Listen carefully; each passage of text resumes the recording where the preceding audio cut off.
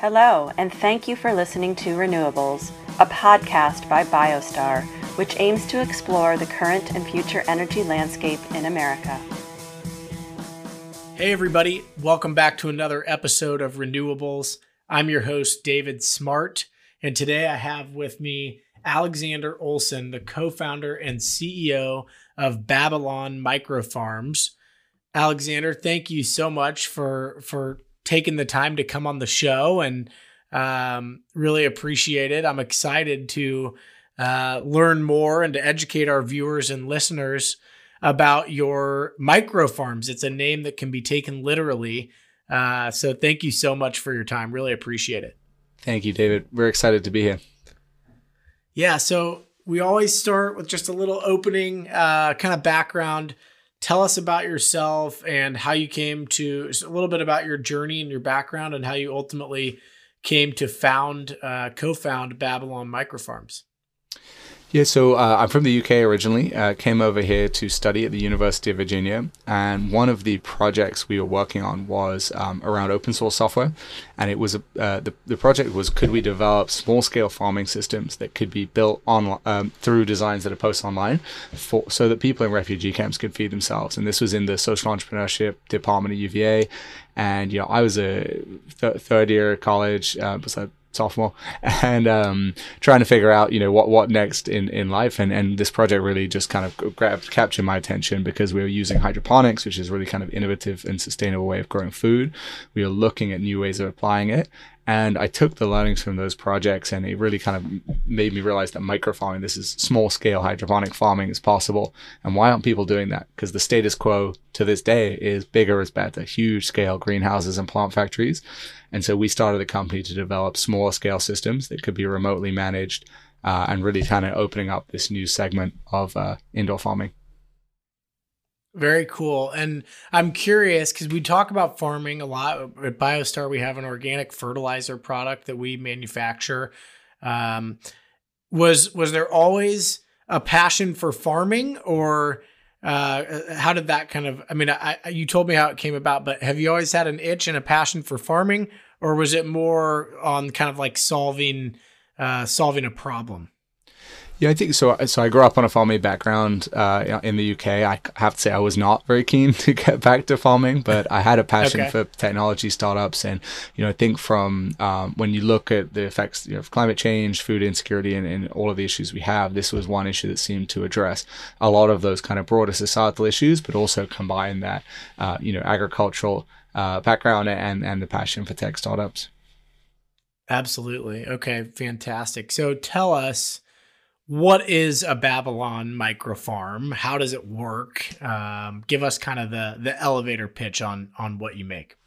Yeah, so at Babylon, we build distributed vertical farms. What that means is we have small scale modular vertical farming systems that we run remotely through some technology that we've developed. So we've effectively miniaturized some of the semi-automation you'd see in commercial greenhouses and designed it so we can control it remotely. And that means that running our farms is really, really easy. It takes about 30 minutes per week to run one of these modules and then grow about 50 different crop varieties, ranging from leafy greens through to kind of salads, coloring herbs, and micros. So we basically place these modules at the point of consumption so that businesses and communities can grow their own fresh food.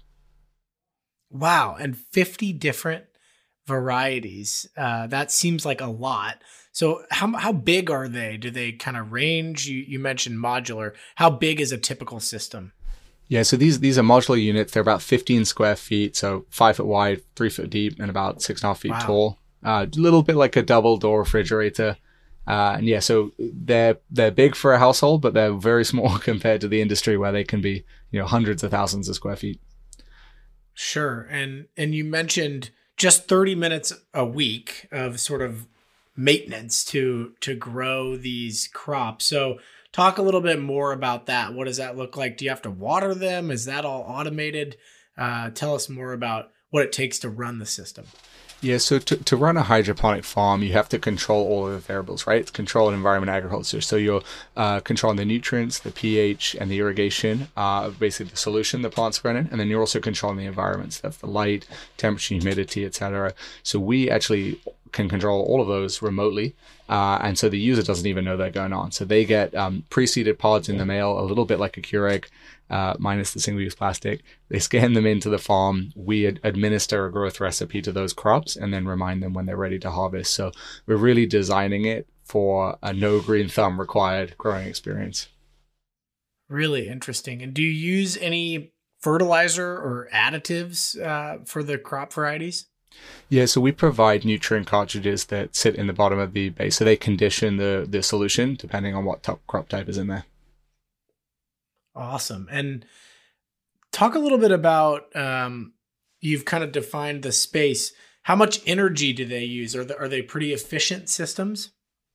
Yeah, so I think broadly for indoor farming, right, one of the catches is it uses a lot of electricity. So some of the more successful large-scale operations require that to be offset with renewables. For us, these are small-scale modules. So we're benchmarking ourselves more against household appliances. So in Virginia, I think it's 94 cents a day. So it's not a huge amount of energy and pretty much in line with other appliances. Okay, very interesting. So is that the target market? Is it a residential market or is it more a commercial market? Talk a little bit about who your customers are, some of your success stories, and where you think the biggest opportunity for your systems lies.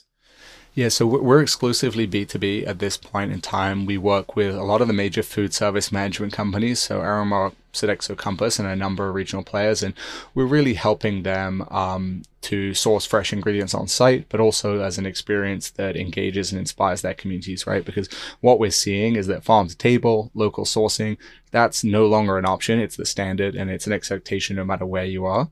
And actually, it's very hard to convey those efforts to their community. So by having some on-site farms, yes, we're contributing to their overall produce and sourcing it like right in front of the diner, but we're actually captivating their attention and really kind of highlighting some of those initiatives. Yeah, it's food service management, and a lot of our growth is in higher education and senior living, healthcare.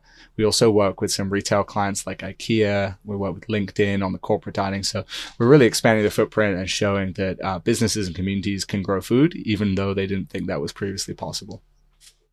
Very interesting. And you mentioned healthcare, and I've had a couple of children in the last couple of years, and I've found that my wife has not been very interested in eating any of the food from the hospital. So are hospitals a market for you all that you're working on?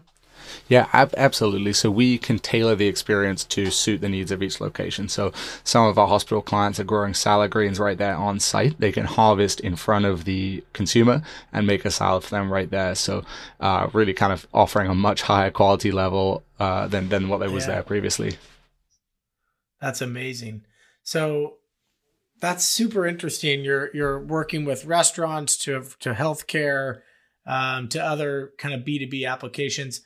Well, and you mentioned distributed, which we always talk about distributed energy and this sort of transition from away from this massive grid infrastructure to more distributed energy system in our country, and that's the same thing you're talking about with food.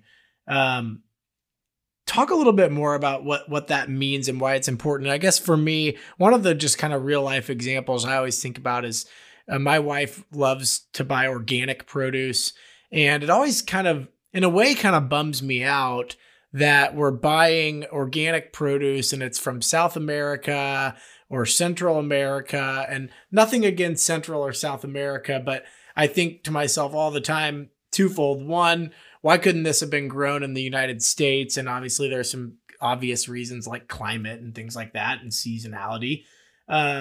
But then two, I always think about, life expectancy of food. And man, if this came from South America and it's still okay to eat today, when was it harvested and how long did it take to get here? And then when there's mold on the $7 package of blueberries that I bought, 2 days ago, I'm always kind of bummed out about that. So with sort of that in mind, talk about the importance of local distributed food and I guess sort of the path you see this taking into the future. Do you think this is going to make, a bigger splash and that we will be effectively transitioning into something more local? Yeah, so a lot to unpack there. I think for indoor farming as a tool, and it's a very resilient and effective tool for certain crop varieties and certain geographies. So in the US, look at salad green. 95% of salad greens are produced in a handful of states in the Southwest, and most of them are shipped across the country to the East Coast, and that is crazy, right? So there's 2,000-3,000 mile supply chain. Then there are a number of vine crops who have a similar, even longer supply chain from South America, and so for those varieties, you're looking at spoilage upward of 50%. So it's hugely inefficient. It is a bad product for the consumer. I'm sure everyone listening has had a soggy bag of spinach from the supermarket, right? That's sort of a well-known story. And so in those circumstances, growing indoors can have a much longer shelf life, 2 weeks plus in some cases.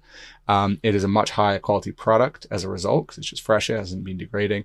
And you're creating kind of local jobs. So there are a lot of advantages to those indoor farms. And then you have to look at the crop types and the categories available. So indoor farming is very well suited, and hydroponics very well suited to categories where, sort of leafy greens, vine crops, so tomatoes, cucumbers, flowering crops like cannabis. And so in certain examples, it can really play to its strengths and can be much more productive. But we're not going to see indoor farms growing wheat and corn, soy anytime soon. So it is really a tool that can be applied to certain applications. And with regards to what we're doing, we can offer a wide range because our modules are designed to be a tool for the end user, right? So we can help these food service companies develop their own on-site farming program, whether that's to grow leafy greens or to focus on some higher value heirloom crops like microgreens that they might not be able to source due to seasonality or the local supply chain. Very interesting. And I guess you kind of touched on it there, but why do you think, we've been talking about vertical farms for a long time. I think probably cost is one of the things you're going to tell me that is prohibitive, but why do you not think that this concept of indoor and vertical farming has not made a bigger splash at a bigger scale yet? So, the CapEx requirements for the commercial scale operations are definitely very prevalent.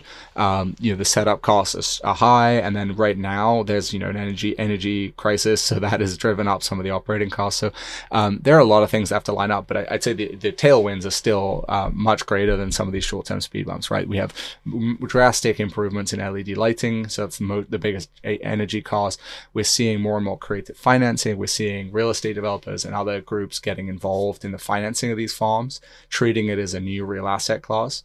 That doesn't apply so much to our model, but it generally is a great kind of sign that the industry, there's more and more data available, and we're attracting more innovation around how to build these things at scale. But as with all nascent industries, it's going through a bit of a correction right now. There were some venture funded models that I think haven't been what they cracked out to be because there are some limitations with building these physical things. But ultimately, the tailwinds are really strong, and the need for local, fresh produce that is resilient to the climate outside is definitely not going away. Yeah, absolutely. Talk a little bit about the water consumption and maybe some of the benefits of your systems, just from an efficiency standpoint.